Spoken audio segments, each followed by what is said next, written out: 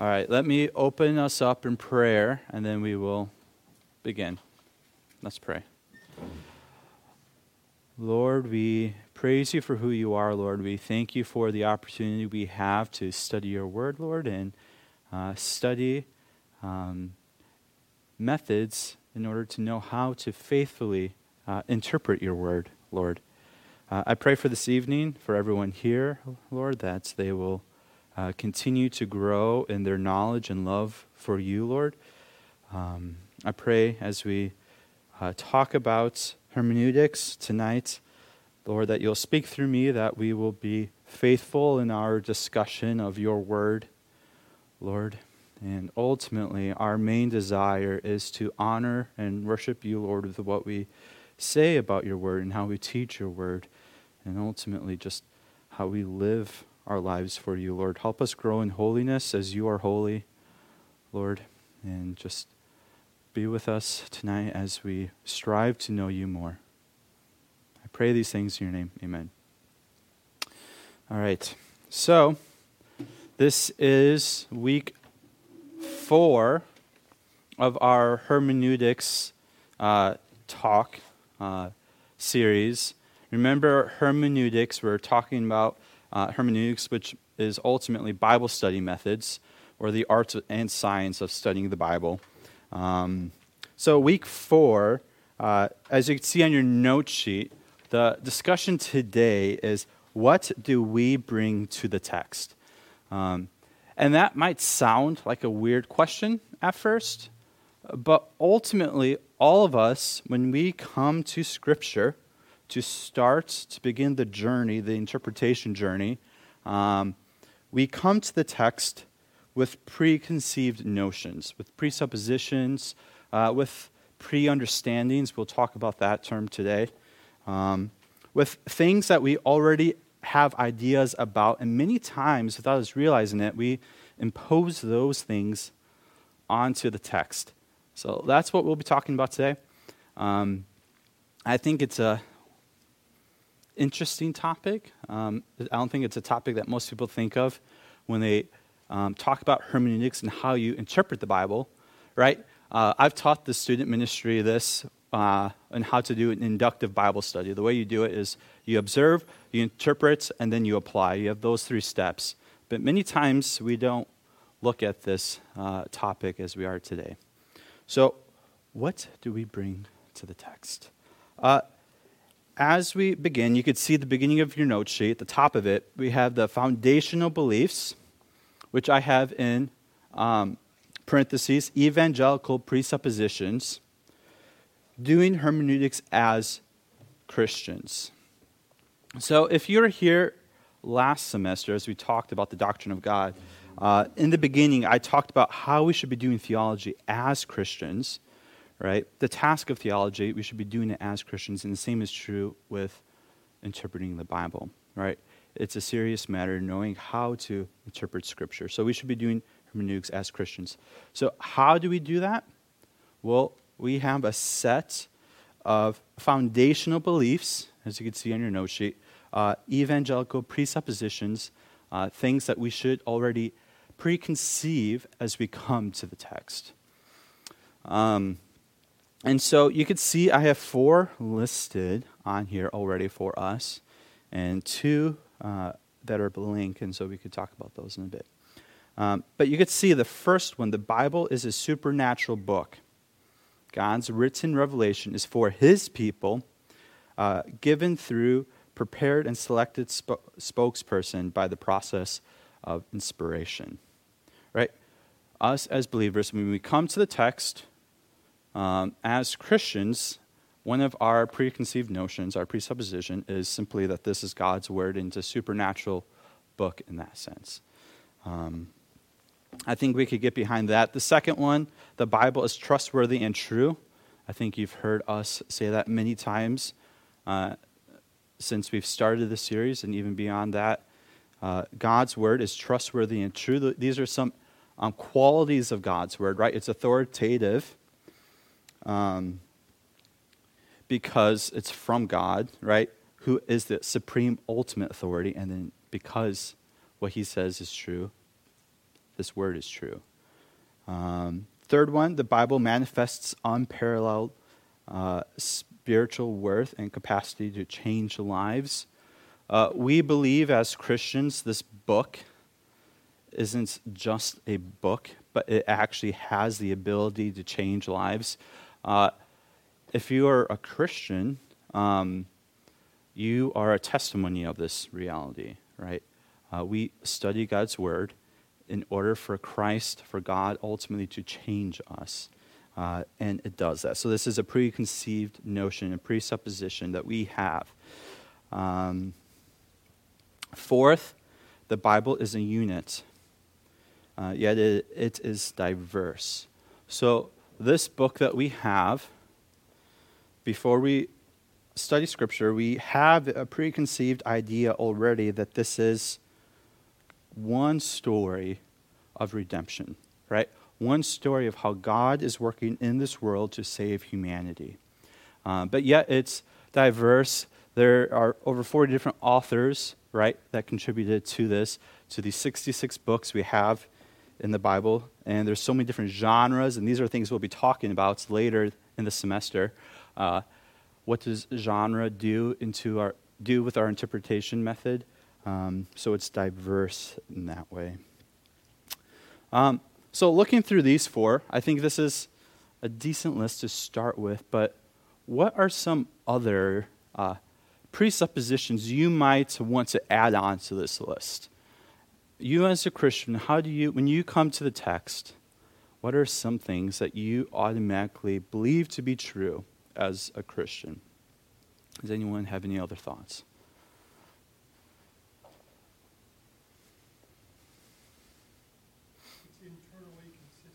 It's internally consistent. There are no contradictions in it. Yes, that's a really good one. It is consistent all throughout the text, all throughout all 66 books. I kind of, in my mind, have that under the Bible is a unit. But yeah, you could also write there are no contradictions within it. What are some other things?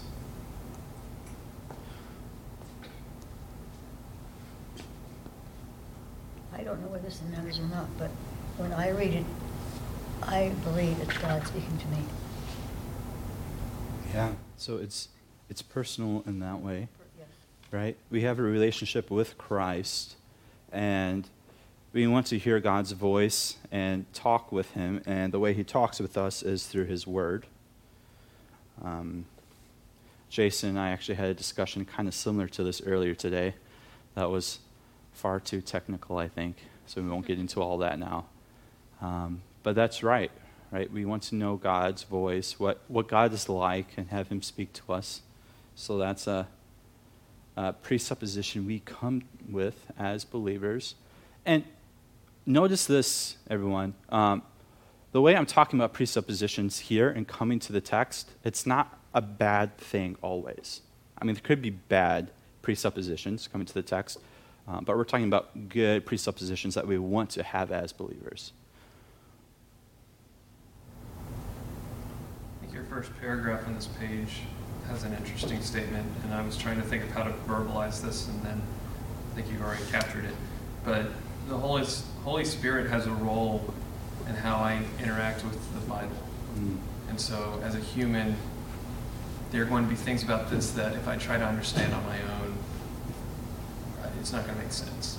Yeah. But you said here, the Holy Spirit, and I'm going to skip some, but positively informs our interpretation of the biblical text. Yeah. That's certainly a presupposition that I hold coming to the Bible. Yeah, we need the help of the Holy Spirit. It took me a while to know how to form that statement up there, and that's what led to the long discussion I had with Jason earlier today, because it made me go over here and over here, all over the place with all my thoughts and how to capture what I was trying to capture with that statement. As you can see, it says, as we study God's word as Christians, and that's what we're trying to do, right? Do hermeneutics as believers. We authentically have fellowship with the Holy Spirit who develops within us our confession of these foundational beliefs that positively informs our interpretation of the biblical text. Again, here, it's a positive, these are positive presuppositions, as opposed to many negative ones we could have.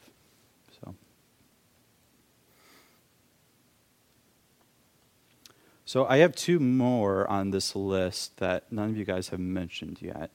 Does anyone want to keep going and see if you could match the ones I had? I mean, many of you, what you guys said are true, and you could make the list obviously longer than this 6.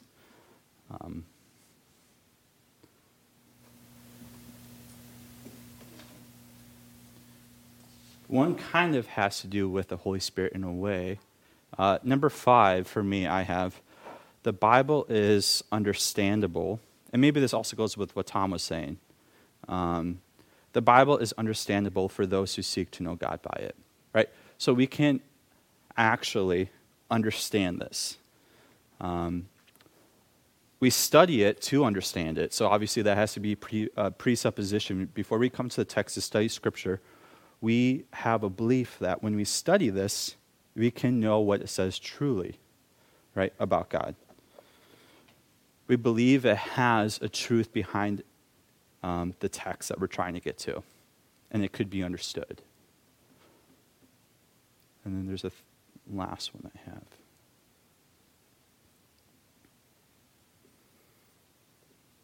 Any other presuppositions you guys might have? Foundational beliefs that you guys might have when you come to the text to study it. This one has to do with time. I think Jason knows what it is. He's shaking his head, yes. It has to do with time. And since the text was written all the way until we have it today, a lot of time has gone by, right? So a presupposition that we have, a foundational that we believe that we have of this word, is that God has preserved his word throughout the history of the church, and even before the history of the church during the Old Testament, right? So we believe this word is the same as it was originally written by the human authors. So those are the 6 I came up with. Like I said, you could probably make the list a lot longer if you wanted to, spend more time on that. So what do we bring to the text? We bring these foundational beliefs as believers to the text when we read it. And we want these, right? These are things that are good. All right, there's something called pre-understanding. Has anyone ever heard of the term pre-understanding before? I don't think I had before I studied hermeneutics. Had anyone? Is it really used outside of this discipline? I wonder. I don't even know if it is. So no? No one else has heard of it? A pre-understanding. When I was first working through this, I was like, all right, there's a pre-understanding and there's a presupposition. What's the difference between the two? They sound very similar, right? And so part of the struggle for me was determining, well, what's the difference? What are these biblical scholars trying to get at when they write their hermeneutics books, where they all have these terms? What are they trying to get at, and the difference between these two? So the difference between these two is a presupposition are these foundational beliefs that we have, that we just went through, right? These are many times foundational to us. They're more standing. They're harder to change. A pre-understanding changes often, so that's a difference. Presuppositions, amongst everything else that has formed you the way you are, help develop your pre-understanding when you come specifically to a text of Scripture. So a presupposition is part of the formulation of a pre-understanding. A presupposition is a general statement you have, like these that we've just listed. A pre-understanding is an interpretation specifically of a text that you have before studying the text. That's determined based on the way you're raised, based on the tradition you've been brought up in, based on the denomination you may have been brought up in, based on the culture, based on a lot of different things, based on your different presuppositions. Those all form your pre-understanding when you come to a text. So you could see, let's look through this really quick, defining pre-understanding before we start talking about examples. So we're going to define it, but then as you see in your note sheet, there's several examples I want us to look at in Scripture. So our presuppositions, good or bad, along with our traditions, experience, culture, etc., all affect the way you will interpret the text before studying it. And that's what leads to the pre-understanding. Here are two definitions. We define pre-understandings as a set of assumptions and attitudes which a person brings to his apprehension and interpretation of reality or any subject of it. You could see I found this at a part of a dissertation a long time ago, 1969.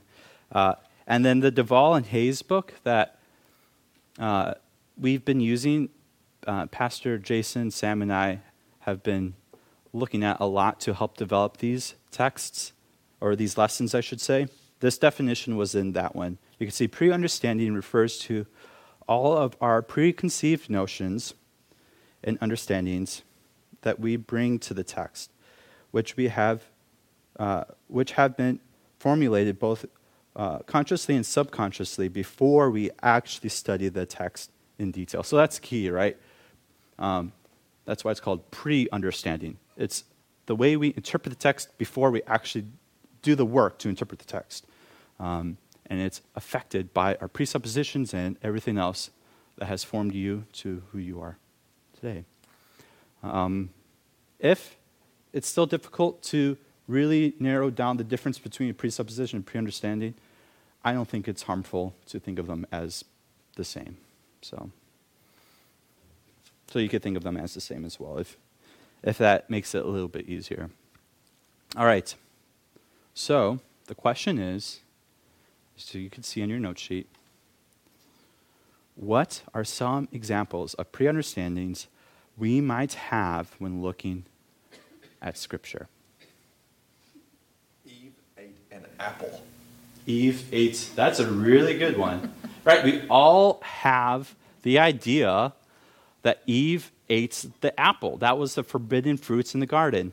We always think of an apple. I actually think it was a grape. But again, we don't know. But many people just associate an apple with that. Grapes don't grow on trees. Yes, but I would say grapes back in the day were a lot larger, where the vines actually look like trees. Think about when the Israelites were going into the Promised Land, right? They had a vine, or think of grapes between two people. So I would argue that's a good point, but it was a lot bigger. Grapes were a lot bigger back then, and the vines looked like trees because of that. What was that? Could have been olives. Could have been olives. We don't know. But these are examples of pre-understandings, right? Based on what how we've been brought up, maybe determined by our culture, whatever it may be. Maybe Snow White could have influenced the apple thing, where it's the evil godmother, or not godmother, stepmother. What was that? The children's Children's Bibles. Bible. It's true. Yeah. When's the Yeah. last time you saw it be a banana? I've never seen that. See? Yeah. So that's a great example. There are many of these throughout Scripture. Some of them don't make any difference, really, and aren't an issue. But some of them can be issues also when it comes to understanding Scripture.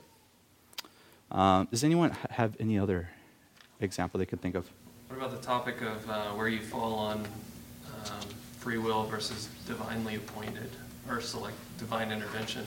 Yeah, that could be part of it.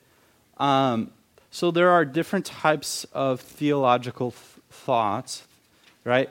I especially think like in terms of like if you're brought up under a specific denomination or a specific style of Yeah. interpreting the word, but you haven't done the research yourself, but you've just been exposed to it. Yeah, that's good.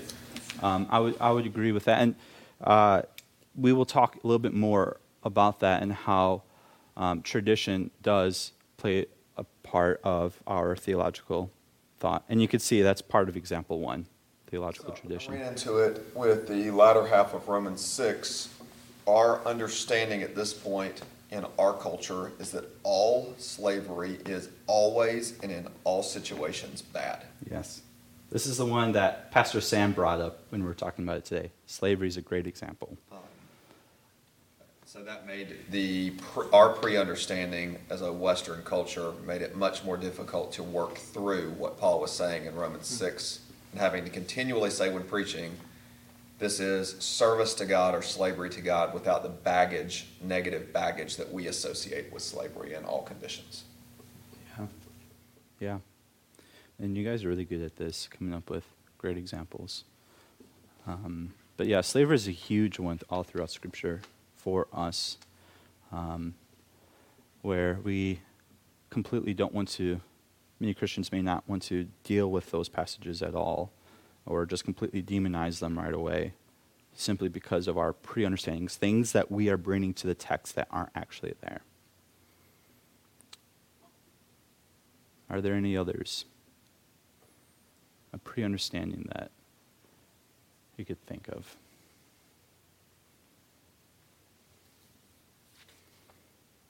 You guys have not said any of the ones I came up with, so that's a good thing. All right, the first one I have falls under a tradition, and I took it from church history. There was a guy who was the disciple of the Apostle John. That's known by tradition. Does anyone know who that may have been? The Apostle John, the disciple of John, who was on the island of Patmos. Tradition says his disciple was named Polycarp. So there's Polycarp, and Polycarp's disciple is known as Irenaeus, Irenaeus of Lyon. And so I want to look at this example from Irenaeus. He was born approximately around the year 320 and died approximately around the year 202. So really early, second generation pretty much, or second century I should say, within the Christian faith, really close to the apostolic line, right? Really close, just 3 disciples down, or 2 disciples down from the Apostle John, based on tradition. And so I wanted to look to him as an example. But first, turn your Bibles to John chapter 8, verse 56. John chapter 8, verse 56. So the example has to do with this passage and how Irenaeus interacts with it. So before we actually read this verse, this one single verse that some may accuse me of just taking out of context, but before we get there, I want to ask you the question, how much did the saints of the Old Testament know about Christ? What is your pre-understanding based on how you have been brought up in the church, maybe how you've been taught here at this church or where else? How much did the saints in the Old Testament know about Christ as not just the Messiah, but then how he will die on the cross, how salvation will come through him? How much did the... It had like a complete picture like in Isaiah, but it was not clear. Yeah, so you have Isaiah 53, the suffering servant, right? A lot of different pictures in Isaiah of who Jesus is and what he will do, but Yeah. it wasn't crystal clear. It was. Yeah. Well, let's think about Abraham, right? Abraham's always referred to as an example in the New Testament. So Abraham, the father of the nation of Israel, lived well before many of these prophets before many of our Old Testament scripture, right? How much would Abraham have known of the person of Christ? What are some thoughts? It always says Abraham was saved because he believed in God. Yeah. His faith was counted to him as righteousness. Right. So, to me, that doesn't mean that he knew about Jesus at that point. Mhm. He believed wholly in God. Yeah. I would think he wouldn't know, I don't know, just in my thought, I wouldn't think he'd know much about the Messiah. Yeah. I mean, I think what you guys are saying is probably the common answer, and could be the right answer to the question. I mean, people could have different answers, do have different answers to this. But going back to Irenaeus of Lyon, he wrote a book called Against Heresies. During the 2nd century, there was a lot of different false beliefs coming up about Christianity, about who Christ is. And one of these groups, we'll actually talk about a different group a little bit later, but one of these groups was the Marcionians. And they believed, the Marcionians believed, that the God of the Old Testament and the God of the New Testament were two different gods. The God of the Old Testament was demonstrated as an angry God, and the God of the New Testament was demonstrated as a loving God. And so the Marcionians wanted to divide up the Testaments. They wanted to get rid of the Old Testament and just keep the New Testament because they believed the New Testament was the trustworthy Word of God and the Old Testament was not. So Irenaeus comes in and he writes against the heresies and addresses this group. And one of his ways to address this group is he talks about the question I presented to you guys. How much of the saints of the Old Testament did they know of Christ? Specifically Abraham. And Irenaeus comes to this passage in John chapter 8, verse 58, which says, 56, I should say, verse 56, "Your father Abraham rejoiced that he would see my day." This is Christ speaking. "He saw it and was glad." All right. So what do we do with that? I mean, obviously the answer would be read it in context, right, with the rest of the chapter. But Irenaeus, wanting to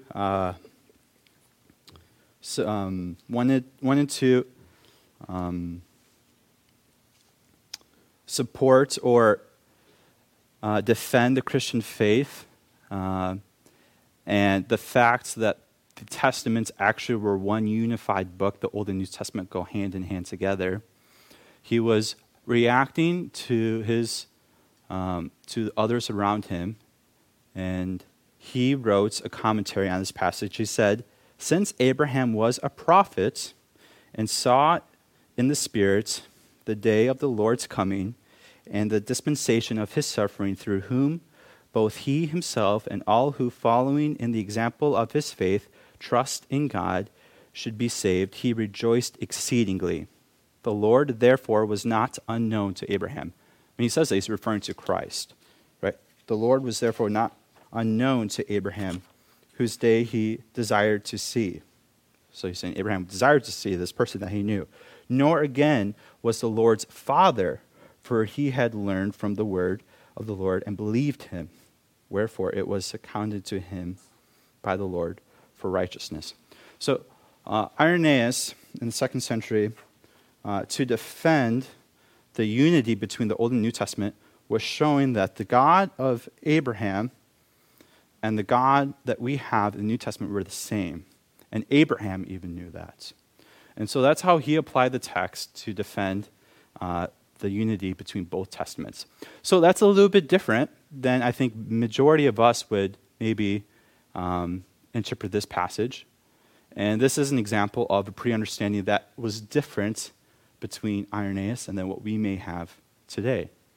Irenaeus was reacting to heretical beliefs in his day, and that helped shape his pre-understanding of the text. And we have different pre-understandings of the text. One is right. I'm not saying both are right, right? But it's up to us to determine which one is right. So that's an example of a theological tradition of a pre-understanding. Next one is a little bit easier, I think, to get through, is personal experience. Everyone has different personal experiences in life that may determine how you interpret Scripture. It may influence your theological belief on something, maybe a certain doctrine. But one example that comes to mind for me and my family has to do with death and what it looks like when someone is passing from life into death and entering the kingdom of God. My uncle Mike passed away maybe close to 10 years ago from now. And I also had a younger brother who passed away at childbirth. And my younger brother who passed away at childbirth died in 98. And so with that, my Uncle Mike, as he was getting ready to enter into heaven, he was a strong believer. All of his kids, I believe, were there. I was not. I believe my mom was there as well. He was seeing different things before he went into eternity.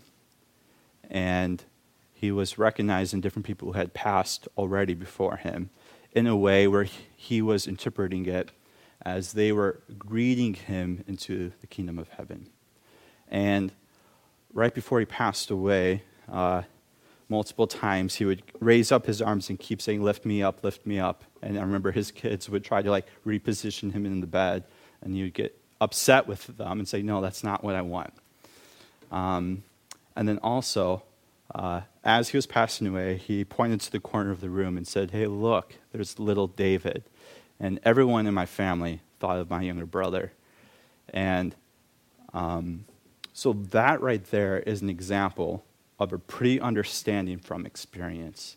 So I believe many of my cousins, my uncle's kids, have a theological component into their structure of how they interpret the Bible, of what it looks like to enter into eternity from this experience. It may be right, it may be wrong. I mean, we don't know. What we have to do is look at God's word and interpret our experiences based on what God's word says. So that's an example of experience. Does anyone else have any examples maybe from experience that you could think of that might influence the way you interpret Scripture? I think many times it comes to death experiences or near-death experiences maybe, in this category at least. It doesn't have to be or surrounded death. And I think for many that had a absentee or an abusive father, their pre-understanding of the fatherhood of God is restricted in a negative way by their cultural or personal experience with their own father. Yeah. Those individuals have a negative idea of what a father is. So when you hear that God is our Father, those aren't good thoughts that come to mind. So that's a great example as well.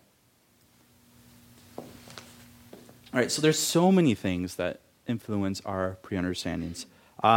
Another one, culture. Culture and society is huge. Everyone turn to the book of Jonah. Jonah chapter 1. We're not turning to many passages today, but we're still doing a few.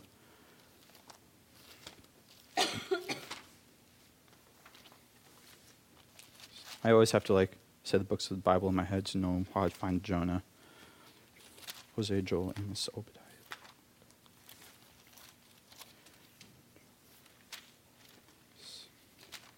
All right, Jonah chapter 1, verse 17. So the very last verse in chapter 1. Does anyone want to read that for us? And the Lord anointed a great fish to swallow up Jonah, and Jonah was in the belly of the fish 3 days and 3 nights. All right. This is an example that the book Grasping God's Word by Duvall and Hayes came up with, and I thought it was really good. So we all know the story of Jonah, right, being swallowed by the whale. What are some pre-understandings we might have when we read specifically that one verse? What do you picture when you think of someone being swallowed by a whale and being in a whale? Are there any pictures that come to mind? Are you doing it on purpose because it's a fish and not a whale? Are you doing that on purpose? No, I mean, it doesn't matter, fish or whale. You're presupposing it's a whale. All right, a big fish. Comes to mind is Disney's Pinocchio. Yes, You know, that's where what I he's was getting at. in this massive whale, and he's like sitting on a raft. Yes, exactly. And that was my pre-understanding as well, right? The picture that you have as you read God's Word, a picture comes to mind because of a movie, right? When Pinocchio was going to save his father, and he then also gets swallowed by the whale or the big fish, whatever we want to call it. I mean, that's a perfect example of a pre-understanding. Who thought of Pinocchio? Was it just Elliot? I You thought as it was well. Sight and Sound I don't because have to put my hand up. we went to Sight and Sound several years ago, and they did Jonah. Yeah. And he was sitting in the whale, and it was really realistic because it really was this big fish he was sitting in. Yeah. And the fact that he sat there and was sitting up and sitting there waiting to get out of the whale, and the whale finally spit him out. But it was realistic that we can figure in our heads this big fish and the guy sitting up in it, inside him, Yeah. with no other intestines and nothing else going on. Yeah, exactly. In reality, it was probably very cramped, right? And there was absolutely no wiggle room. And it is gross. Well, Yeah. but that wasn't gross, was you didn't see anything, nothing disgusting in there. Yeah. No blood, no intestines, no nothing, just good on the whale. Yeah, so think about it, though. Like, movies and shows influence it. Like, Pinocchio had nothing to do with Jonah, but yet I think it makes that picture for many of us as we think of someone in the belly of a whale. But even for shows or little kid movies that have to do with the biblical story, I think of VeggieTales. Like when you read a book, a story in the Bible, how many times do you think of a VeggieTales scene of that? Or like with Daniel in the lion's den, or them walking around the walls of Jericho with them singing the song. Right? These are all pictures we have that we get from a movie when we read God's Word. And many times, like I said, they could be not an issue in our interpretation, but many times they can cloud the actual picture that God's Word wants to get across of what's happening. So that's an example of Pinocchio. Example 4. Jason, Sam, and I talked about this several years ago. I don't remember when. One day on a Sunday. You could see honor, shame versus guilt and innocence. And there's even a third category, which is something with power. Fear and power, yes. But today we're just talking about these two. So honor, shame culture versus guilt and innocence culture. We today, as Westerners, live in a guilt and innocence culture where we feel bad, right, or in trouble when we know we're guilty, right? But we don't when we know we're innocent, and we'll stand strong on that. In the Middle East and many, like in the culture that the Israelites were living in the early first century Jews were living in, it was an honor-shame culture where you felt bad when you dishonored Yeah, you could think of Mulan with that. When you dishonor yourself or when you dishonor your family or the others around you, right? Or you could feel good, not necessarily when you're innocent, but when you bring honor to those around you, right? And so by properly understanding the difference between these two cultures, that could help us with our interpretation of Scripture. And it can show us our pre-understandings that we falsely put into the text because we have a guilt, innocence culture that we are starting from. I thought it was interesting.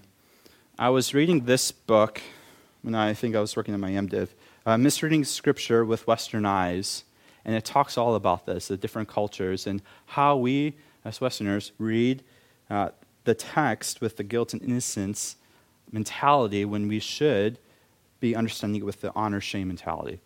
And in this book, it goes to the story of David, King David. So I want you guys to turn your Bibles to 2 Samuel chapter 11. Richards and O'Brien. I can show you at the end. It's actually in your notebook as well on suggestions for further reading, or your note packet. So, 2 Samuel chapter 11. Everyone turn there.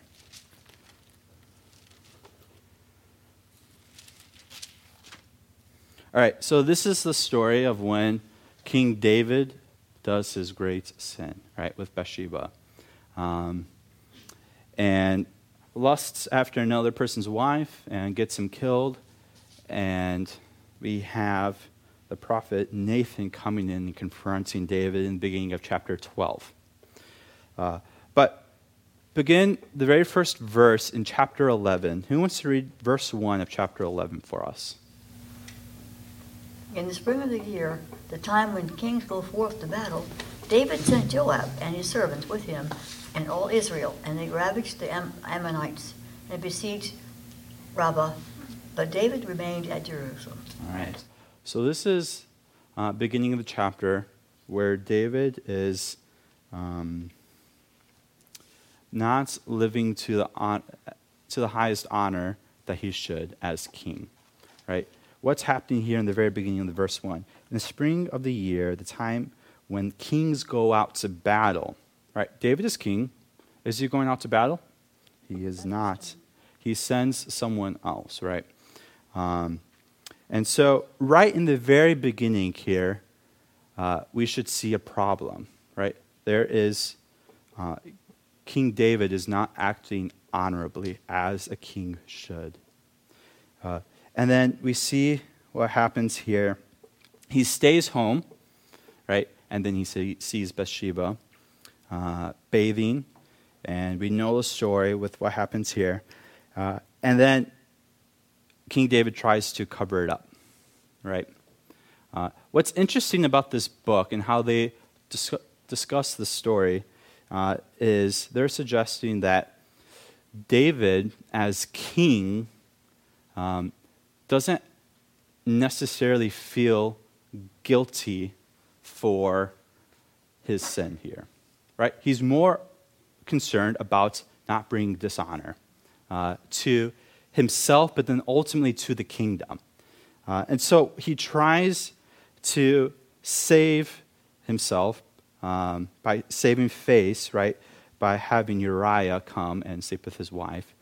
But Uriah instead acts honorably, right? Honor-shame idea happening here. So in this chapter 11, you have the comparison between Uriah and King David, and it's surprising that King David is acting shamefully, and Uriah is the one who's acting honorably, right?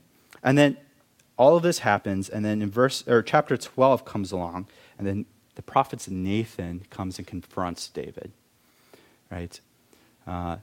Again, it's interesting, this book suggests that up to this point, King David had no idea that he was even in the wrong here because it wasn't out publicly necessarily that he has done a shameful thing, right? the honor was still held until ultimately verse 7 of chapter 12, when Nathan, the prophet Nathan, when he's speaking to David, he's talking about the sheep. He said, verse 7, Nathan said to David, you are the man, right? The man who has stolen the one man's poor lamb. Thus says the Lord, the God of Israel, I anointed the king over Israel, and I delivered you out of the land of Saul. And I gave you your master's house and your master's wives into your arms, and gave you the house of Israel and of Judah. And if this were too little, I would add to you as much more. So here, right, David had everything, and he deserved in their culture to have everything because he was king.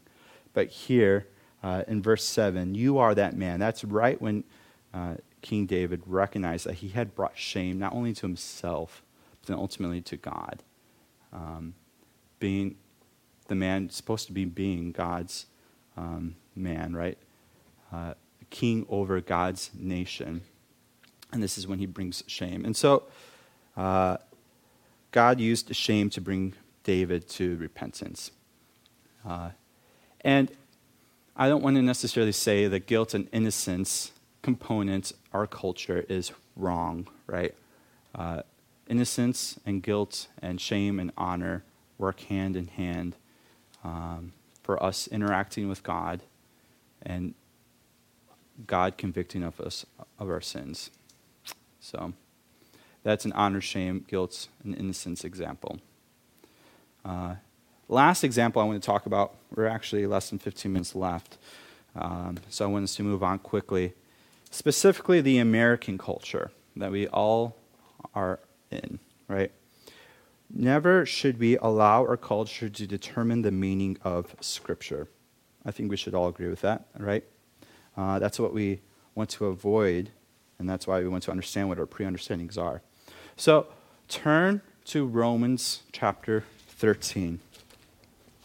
Romans chapter 13. And if you guys know this chapter, you kind of probably know where I'm going with it. As Americans, are revolutions bad? That's the question. That will influence the way we interpret this text. I'm not saying it is or it isn't. I'm just saying that we as Americans, as we read a passage like Romans 13, will affect us in our interpretation versus maybe someone else from another country. But who wants to read verses 1 through 7 for us? 1 through 7. Read it nice and loud. I got it. Thank you. Every person is to be in subjection to the governing authorities. For there is no authority except from God, and those which exist are established by God. Therefore, whoever resists authority has opposed the ordinance of God, and they who have opposed will receive condemnation upon themselves. For rulers are not a cause of fear for good behavior, but for evil. Do you want to have no fear of authority? Do what is good, and you will have praise from the same. For it is a minister of God to you for good. But if you do what is evil, be afraid, for it does not bear the sword for nothing. For it is a minister of God, an avenger who brings wrath on the one who practices evil. Therefore it is necessary to be in subjection, not only because of wrath, but also for conscience' sake. For because of this you also pay taxes, for rulers are servants of God, devoting themselves to this very thing. Render to all what is due them. Tax to whom tax is due, custom to whom custom, fear to whom fear, honor to whom honor. Yeah. So as you can see, this text, is discussed often as it relates to us and our relationship with the government. How much rule and power does the government have over our lives as Christians? How much does it not? That's something we need to figure out for ourselves as we study God's Word, right? Get to the bottom what this text is actually referring to. But many of us will have pre-understandings already coming into this text of what it does and does not mean, specifically because we are Americans, and our American culture has influenced those pre-understandings. So, are there any comments or questions at any of these 5 examples? I kind of went over them, not too quick, but there wasn't a lot of time for interaction necessarily. So I've got a fun American culture one that I was looking up a minute ago, just Okay. to get the source. Sure. In the fall, there was a clip that made the rounds on Twitter of a lady in Texas being interviewed on her thoughts on the election, and she quoted the Bible on how the Bible says to make your calling and election secure or sure. Oh, jeez. And it was her opinion that the Bible dictates that we should make our elections secure because of her American pre-understanding Yes. of what the Bible was saying there. So, sorry, I got lost in that one. That was my favorite one recently. Yeah. Yeah, that's Make your calling and election sure. that's a great example of an obnoxious one. Yes. Right? There are many pre-understandings that are not as visible to us because many people have bought into it. But there are many other examples that are very obvious to us that they're completely misusing Scripture and taken out of context, like the one you just brought up. That's pretty funny. So, but there's so many of them, right? And these are a bunch of different examples that we've gone through of things we need to be careful about when it's a false pre-understanding when we come to Scripture. So we're at the last half of the last page here. Suggested guideposts or pre-understandings to help with interpreting Scripture. I was thinking through different ways people have tried to suggest good pre-understandings that we should hold on to when we come to interpreting Scripture. Right? This is including the list of presuppositions we have when we come to a text of Scripture. These are the 3 I was able to come up with. So, first one, rule of faith. Has anyone ever heard of the rule of faith before or knows what that is? The rule of faith is something that was referred to often in the early church. Simply, it was what Christianity is all about. It was a confession of who Christ is as the Son of God, the second person of God, and a confession of who the Holy Spirit was as God. The rule of faith is well known from early patristic fathers, or when I say patristic, I mean early Christian fathers from the 2nd, 3rd, 4th century, before many confessions were developed. Irenaeus, remember we've learned about Irenaeus already, born around the year 120. Remember, he wrote a book called Against Heresies. We already talked about this. Another heresy, besides the Marcionians, that he fought against, maybe you've heard of this, I know Josh Walter likes to talk a lot about this group, are the Gnostics.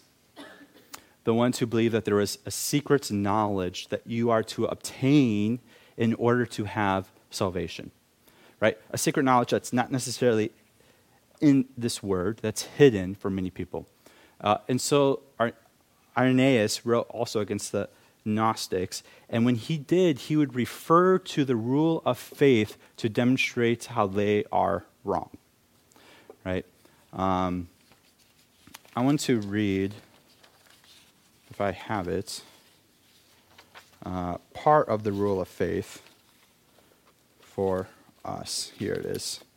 What Irenaeus said. He says, the church, though dispersed through the whole world, even to the ends of the earth, has received from the apostles and their disciples this faith.